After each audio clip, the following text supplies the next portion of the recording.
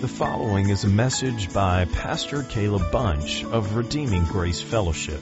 For more information about RGF, please visit our website at www.rgf.church. Please feel free to make copies of this sermon or distribute to friends and family, but please do not charge for those copies or alter the content in any way.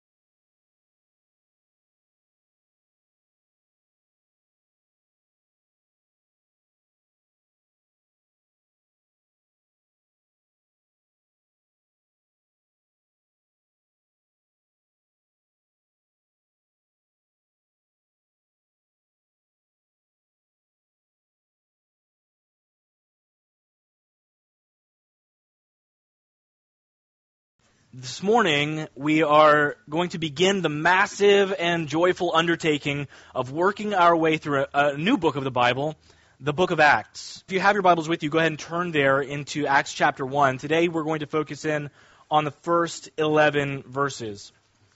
If you've been attending this church for very long, then you've probably noticed that we've been growing in number. Sunday after Sunday, the Lord brings in new faces to hear the Word of God and to worship with us. And I have to say, I am incredibly thankful and blessed and in awe and stunned every time that happens, because it is clear that it is God's doing. Churches get a lot of mail, right, Jim? Most of it is junk mail, right, Jim? Most of it doesn't ever get opened. It just makes it from the mailbox immediately inside the door and into the garbage. A lot of it's just worthless and completely doesn't deserve to be read by anyone. But there is a packet that has arrived at our church multiple times, and so finally I had a few minutes and my interest was piqued. So we received this packet recently, so I decided to open it and glance through the contents. It's an advertisement for a group of church growth consultants. The packet was contained a little booklet. It had a CD in it, which I actually don't have any way to play CDs anymore. That's a new phase, I guess. It had a lot of little pamphlets, and it had several pages of testimonials of churches and pastors and ministries that have grown because they've implemented the stuff that is in this little booklet. But you know what was missing from all of this material? There's a lot of stuff there. There's a lot of ministerial philosophy. There are lots of tips and tricks. There were even promising to send a person to your church to rearrange the stage and the classrooms and the furniture in order to make it the most aesthetically pleasing as possible for visitors, to make it the most attractive that you could be.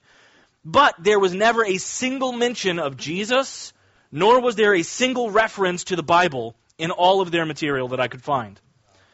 Now, we want to grow based upon what we find in this book, not based on modern psychology.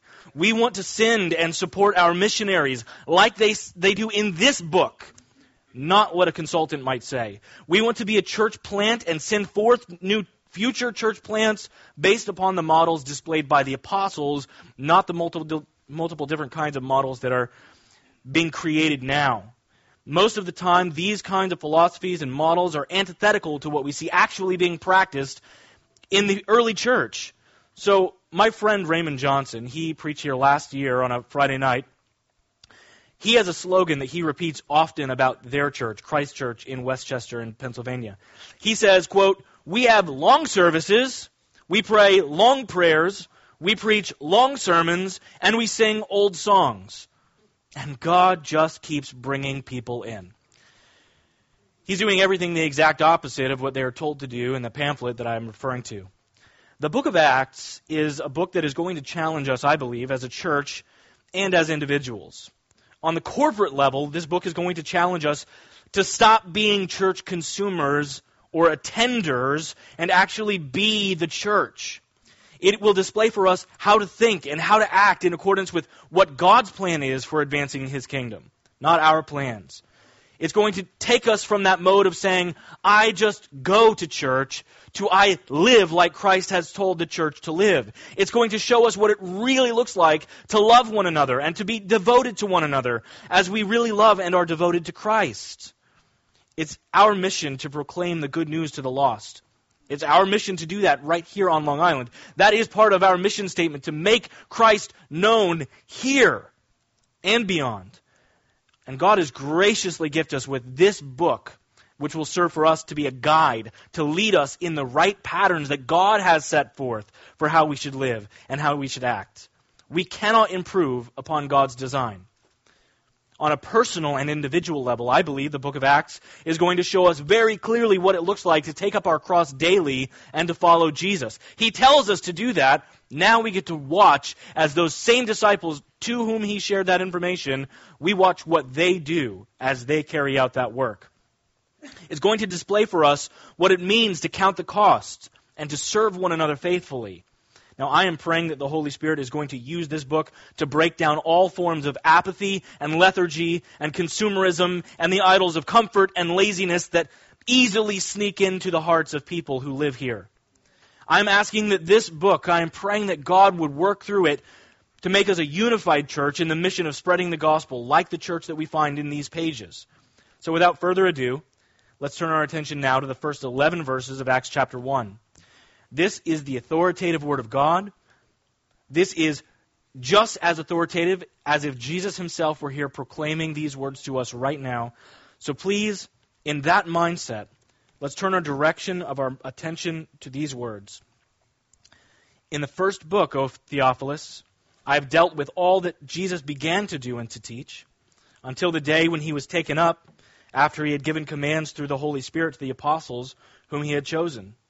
He presented Himself alive to them after his suffering by many proofs, appearing to them during 40 days and speaking about the kingdom of God. And while staying with them, he ordered them not to depart from Jerusalem, but to wait for the promise of the Father, which, he said, you heard from me. For John baptized with water, but you will be baptized with the Holy Spirit not many days from now. So when they had come together, they asked him, Lord, will you at this time restore the kingdom to Israel?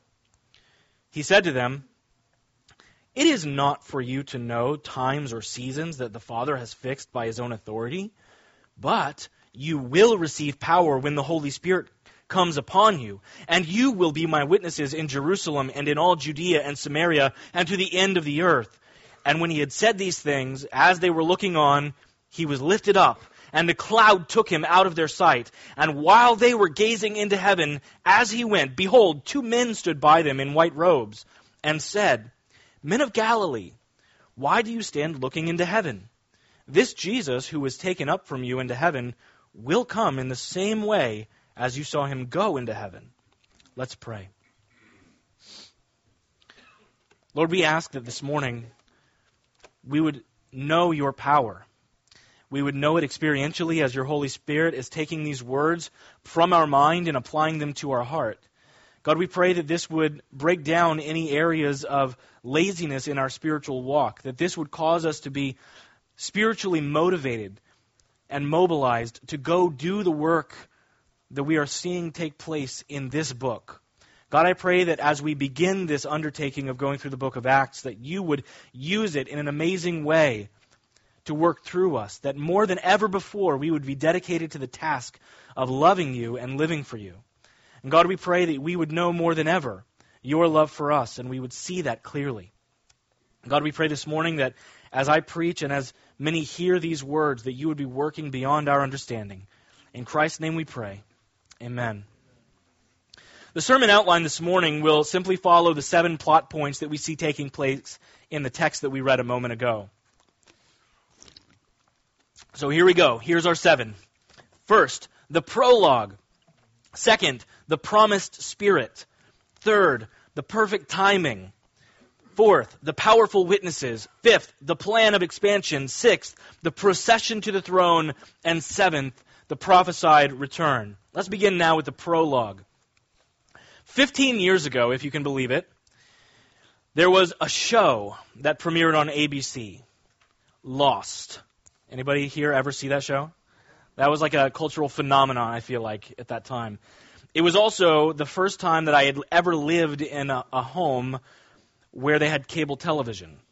And I have to say, I was hooked. I was completely hooked. One of the most interesting aspects of this show was its ability to foreshadow events that were not paid off sometimes for several seasons. And at the beginning of every episode, it would have this little prologue, previously on Lost. And sometimes those prologues would show you a 1 or 2 second clip of something that happened 3 or 4 seasons before, so that it would tell you, this is now going to be paid off. The time for understanding this has finally arrived. The questions will finally be answered. Some of the questions were never answered, by the way, if you're interested. This is what we see taking place at the beginning of the book of Acts. This book is the second of a 2-part letter written by Luke. Acts is being sent by Luke to a man named Theophilus. And just like we see at the beginning of Luke's account, he addresses it to that man. Luke is writing in the style of Greek and Roman histories like the Xenophon or Thucydides and Herodotus and Tacitus, these historical writings that we take as high literature today, high histories that we look back to. That's the exact same style in which Luke is writing. That's why his accounts are long and extremely detailed. Luke is by far the most voluminous author in the New Testament, clocking in at over 1/3 of the total word count of your New Testament in your Bibles. He wrote about 5,500 words more than Paul in the New Testament. So at the outset, Luke calls the reader's mind back to what has happened previously in the first book. In the first book, O Theophilus, I have dealt with all that Jesus began to do and teach. Now, before we breeze past this, let's not miss the very important fact, the theological point that Luke is making in this sentence. He is from the very outset telling us, making this argument, that what we are about to read in the book of Luke is just the beginning of what Jesus came to do and to teach. That is incredible, because if you read through the book of Luke, it is incredibly transformative. What Jesus did is amazing and incredible, and then he says, that's just the beginning. That's what he began to do and to teach. In other words, Luke is laying all of the following works that take place in the book of Acts right at the feet of Jesus and declaring, this is Christ working. This is Jesus continuing his ministry through what we see taking place in the church and by the Holy Spirit. He is fulfilling his promise to build the church. Previously in Luke, I've dealt with all these things, he says. I dealt with all that Jesus began to do and teach until the day when he was taken up, after he had given commands through the Holy Spirit to the apostles whom he had chosen. He presented himself alive to them after his suffering by many proofs, appearing to them during 40 days and speaking about the kingdom of God. What are the proofs that Luke is referring to here? What does it mean that he appeared to them with many proofs? Well, in Luke 24, Jesus appeared to 2 disciples, and he walked with them. And for a time, they have no idea who Jesus is. He appeared in a room later, and he spoke with the disciples, and he allowed them to touch his wounds, to physically touch him. And he even ate boiled fish in front of them to show them that he was not just a disembodied spirit. He went to lengths to prove to them, I am indeed here, in the flesh, resurrected in a glorified body. In Luke chapter 24, verse 27, we get a summary of what Jesus told the 2 disciples on the road to Emmaus. It says, and beginning with Moses and all the prophets, he interpreted to them in all the scriptures the things concerning himself. And later on, we read that Jesus told the 10 disciples, the disciples minus Judas and Thomas, then he said to them, these are my words that I spoke to you while I was still with you, that everything written about me in the law of Moses and the prophets and the Psalms must be fulfilled. Then he opened their minds to understand the scriptures, and he said to them, thus it is written that the Christ should suffer and on the 3rd day rise from the dead, and that repentance for the forgiveness of sins should be proclaimed in his name to all nations, beginning from Jerusalem. This is all of the instruction that we see Jesus giving after the resurrection in the book of Luke.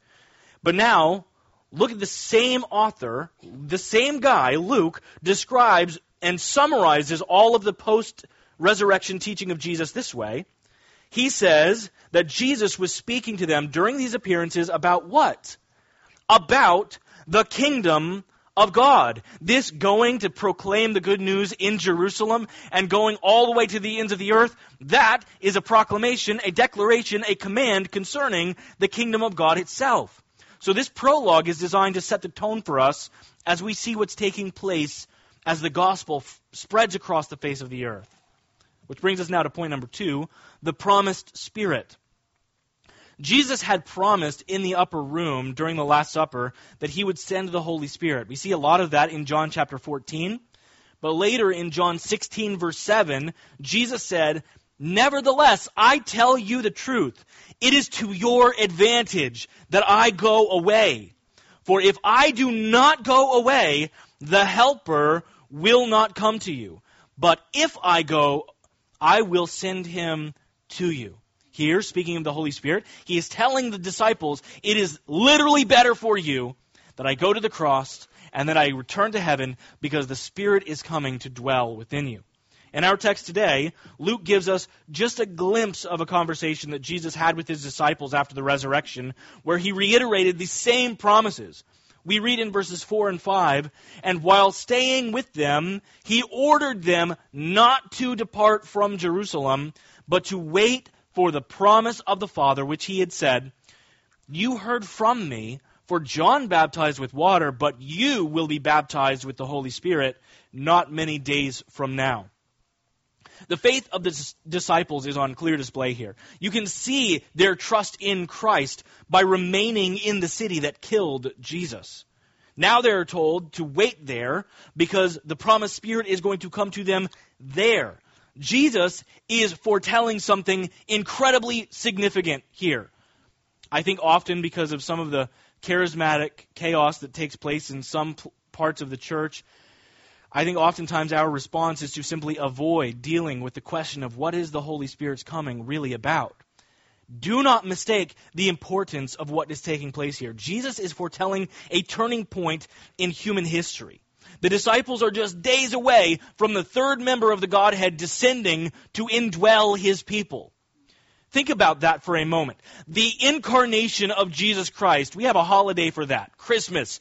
God becoming man and dwelling among us. But what is taking place here is God is coming to dwell within us.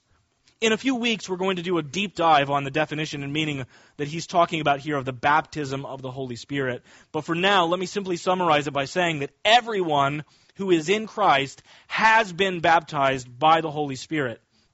Romans chapter 8, verse 9 explains that this way. It says, quote, anyone who does not have the Spirit of Christ does not belong to him. If you've been baptized in the Holy Spirit, that is the same thing as saying you have been saved. But like I said, we'll consider that more carefully a few weeks from now. The gift of the Holy Spirit is a blessing. It is a true gift that all true Christians share. Which brings us now to point number 3, the perfect time. The news of the Holy Spirit certainly excited the disciples. However, their response reveals the fact that they still don't really understand the nature of the kingdom of God.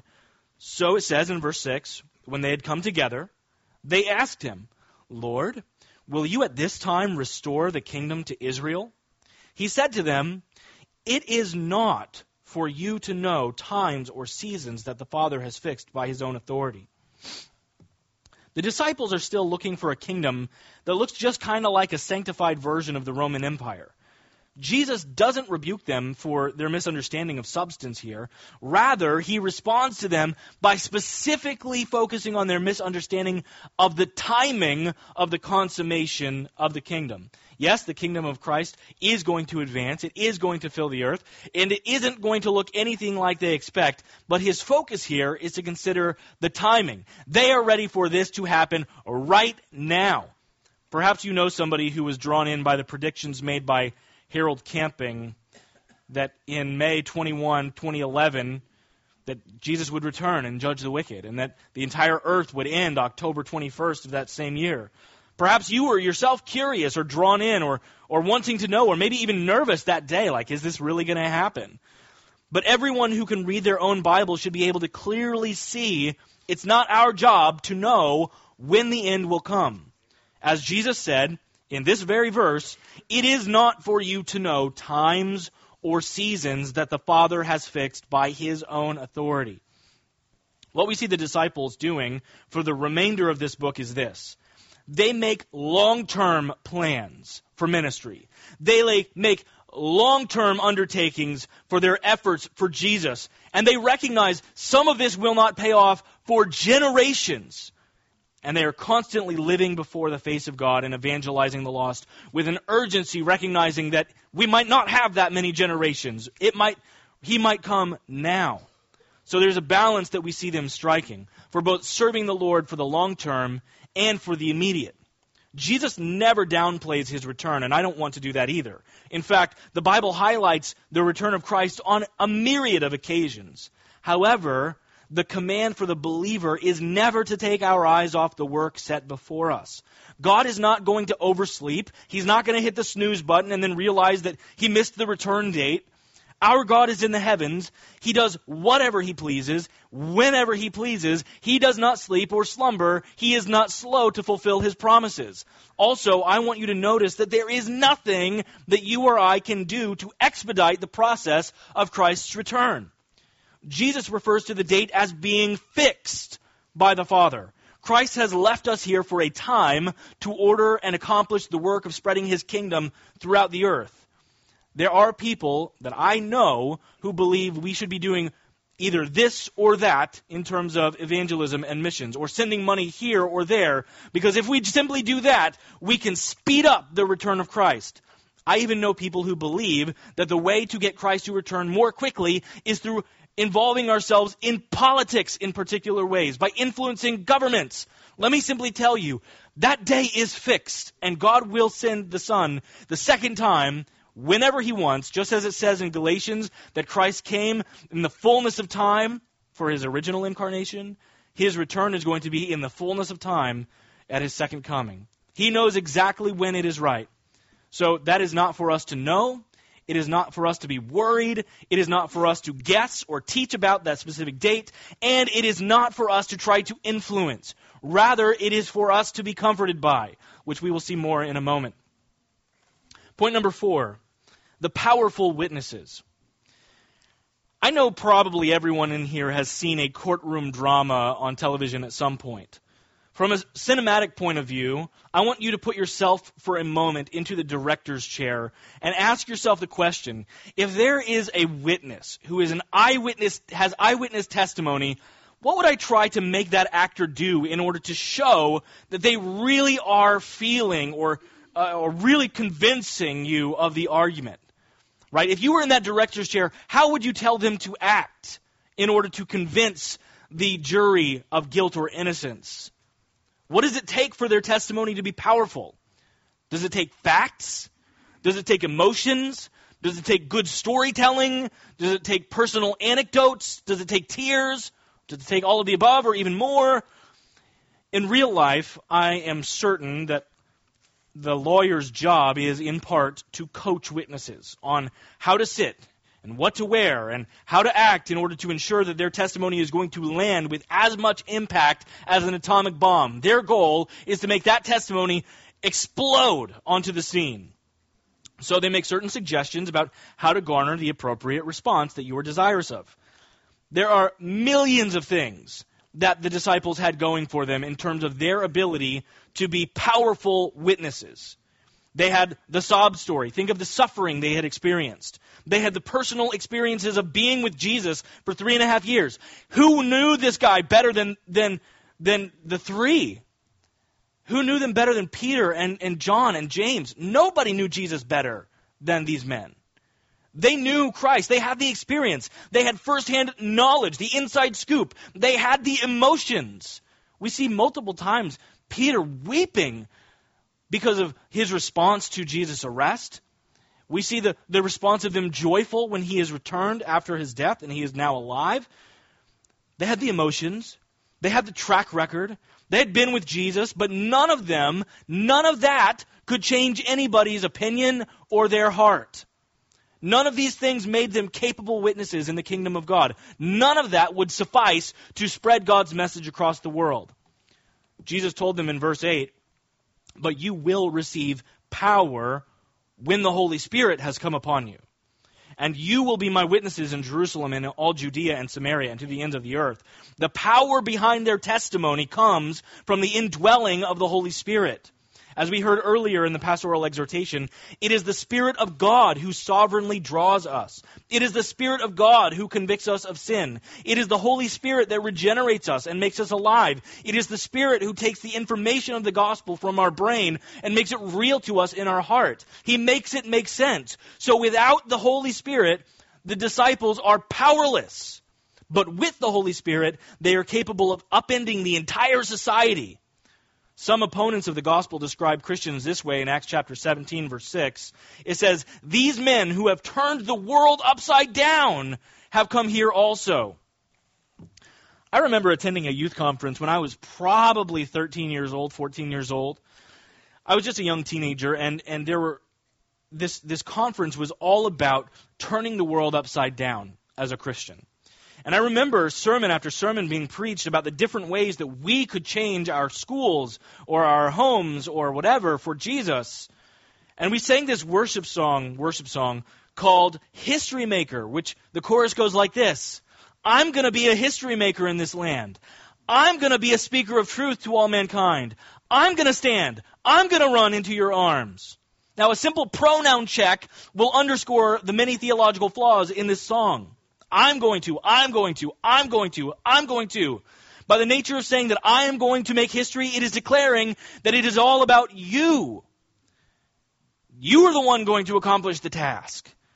The apostles did great things for Christ. They did. And as we look at this book, they do amazing things for Jesus. But those men do not do this in their own strength. They never take the credit for anything positive in this book. In fact, they did not turn the world upside down. Peter didn't do it. Paul didn't do it. Any advancement of the kingdom that took place in the entire book of Acts or anywhere beyond was only due to the work of the Holy Spirit working through them. And that should give you immense comfort. Why do I say that?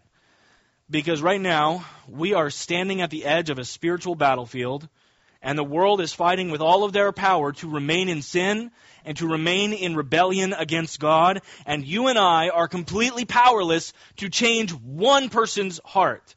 You can't do it, and neither can I. But you and I have Christ with us. He is the one who fought the battle on our behalf. And you and I have the Spirit of God in us if you are in Christ. If you are a saved person, you have the same power that the apostles did dwelling within you to proclaim the good news and to see a response. Why? Why could they be zealous? Why could they go out there and command people to repent and believe? Because the Spirit of God changes hearts. And you and I can do the same thing because the Spirit of God is with us. So we have no need to fear. So we just sow the seed and God gives the increase. Point number 5. The plan of expansion. Now, Jesus is going to push the boundaries even farther than the disciples expect. Not only is the power of their revolution from God himself, but the boundaries of the kingdom go far beyond the walls of Jerusalem. I think probably Peter and James and John and the other disciples would have been happy if it was just the old borders that David had for Israel. I think they would have been happy if that was the kingdom. And everyone would see the shining beacon that they had there present in Israel. But take a look at verse 8 one more time. It says, "But you will receive power when the Holy Spirit has come upon you, and you will be my witnesses in Jerusalem and in all Judea and Samaria and to the end of the earth." The places mentioned here by Christ are not just a random collection of geographical coordinates.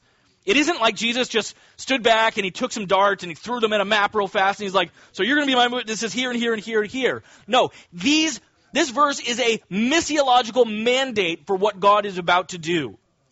Perhaps the easiest and most common way to outline the book of Acts is to simply say that chapters 1 through 12 primarily focus on the ministry of Peter, and then chapters 13 through 28 primarily focus on the ministry of Paul. And that is true, and that's a good way to divide the book. However, another, and I think better way to outline it is this. Chapters 1 through 7 show the ministry of the gospel in Jerusalem. Chapters 8 through 12 show the good news spreading to the surrounding area of Judea and Samaria.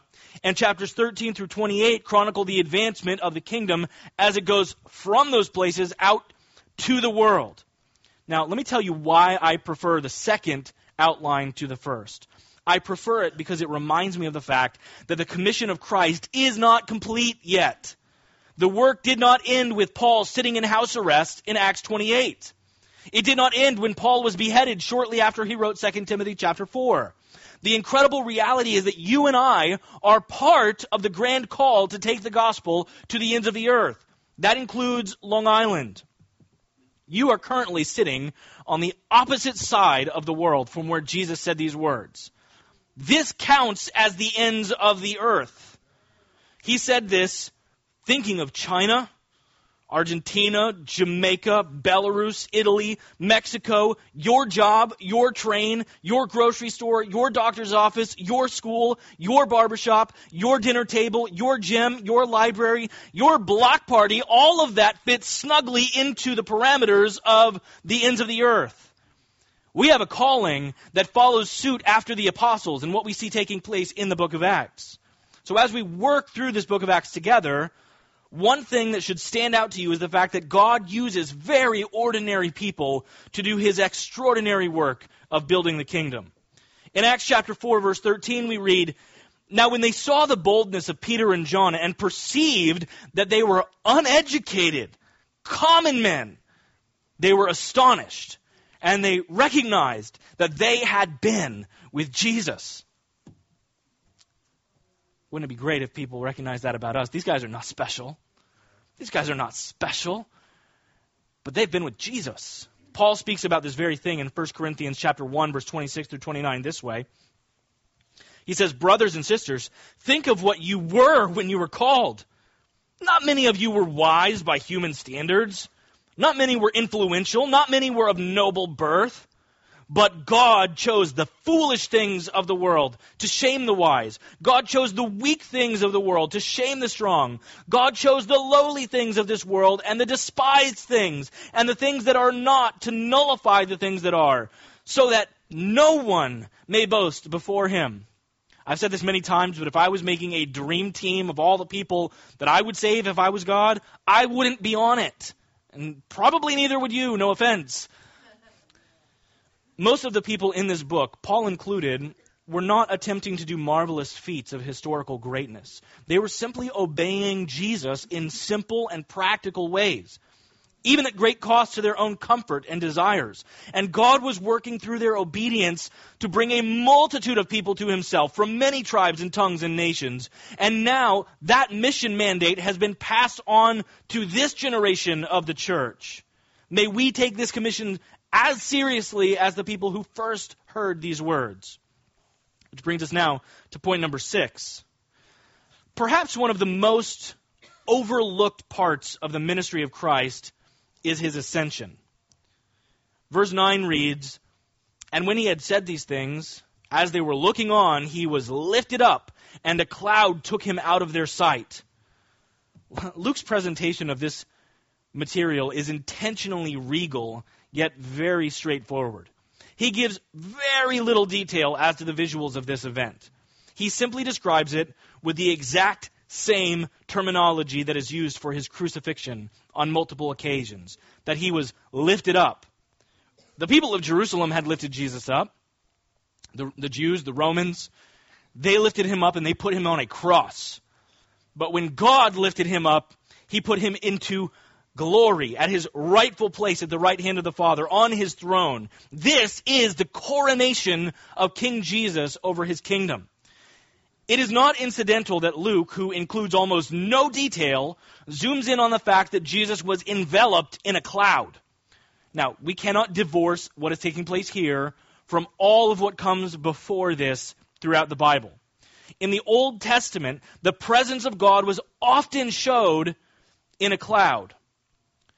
Think about what happens when God meets with Moses on Sinai, enveloped the entire mountain in a cloud. The Israelites were led by a pillar of cloud by day. We see that Jesus was also surrounded by a cloud on the mount when he was transfigured before the disciples. This cloud is representative of the glory of the Lord. This is the moment that Philippians chapter 2, verse 9 is talking about. I think I've preached about 200-ish sermons in my life. And I think probably if you were to look at every one of them and say, what is the most common passage in the New Testament or any of the Bible that I have quoted or drawn from, it's probably Philippians chapter 2, verses 5 through 11. But right there in the middle, it says this in verse 9. It says that Jesus was highly exalted by the Father. Therefore God has highly exalted him and bestowed on him the name that is above every name. When did that happen? Before Philippians chapter 2. It is past tense. God has highly exalted him. Do you know what the word exalted means? It means that he has lifted him up. This word is being repeated here. God the Father has lifted him up to his rightful place as king, ruling over the universe. This moment is an incredible one for us. Years ago, I remember hearing a sermon by a friend, Don Shorey, on the Ascension of Jesus Christ. And he started his sermon something like this. I couldn't find it, but he started it something like this. He says, Jesus was born. We have a holiday for that. Christmas. Jesus died. We have a holiday for that.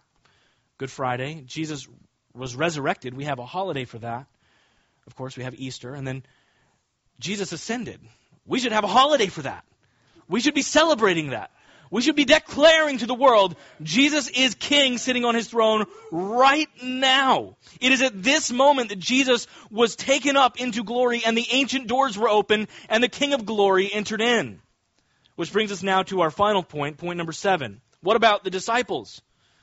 What's going on here? We see the prophesied return. The disciples do exactly what you or I would do if this was us in the scenario.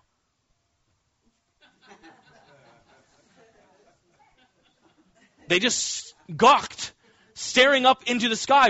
What just happened? Think about these guys. They have seen tons of stuff happen in their lives. They have seen dead people come back to life, including Jesus himself, and now they're just staring up into heaven saying, what just happened? But they were seemingly unaware that there were entertaining angels at that very moment. Consider what it says in verses 10 and 11. And while they were gazing into heaven as he went, behold, 2 men stood by them in white robes, and said, Men of Galilee, why do you stand looking into heaven? This Jesus who was taken up from you into heaven will come in the same way as you saw him go into heaven. Now it's interesting here, it's clear that he's referencing angels. These are not just 2 men like we see men all the time. There's the same kind of way that he describes the angels outside of the tomb, dressed in all white. But notice what takes place here. It's very different than what takes place most of the time when an angel shows up. When an angel appears, people fall down on their faces, they freak out, they're terrified, and the angel's first words usually are something like this: do not be afraid. Why do they say that? Because the people are terrified. And here they don't say that. Why not? Because I think the reason it says that they appear like men is because literally, what could compare to the glory of what they're seeing in front of them, of Jesus ascending to his throne? And so they look around, and there's these 2 angels standing there beside them, and they tell them not to worry. These angels comfort the disciple in another way, not by saying, don't be afraid of us, but rather they comfort them by reminding them of the promise of Christ, that he is one day going to return the same way that he has just left. In fact, this was the very declaration that caused Jesus to be condemned by the Jews. Do you remember when Jesus was at the kangaroo trial overnight, in the middle of the night, before the scribes and the Pharisees? We read about that trial in Mark chapter 14, and it says, again, the high priest asked him, are you the Christ, the Son of the Blessed? Notice what Jesus says.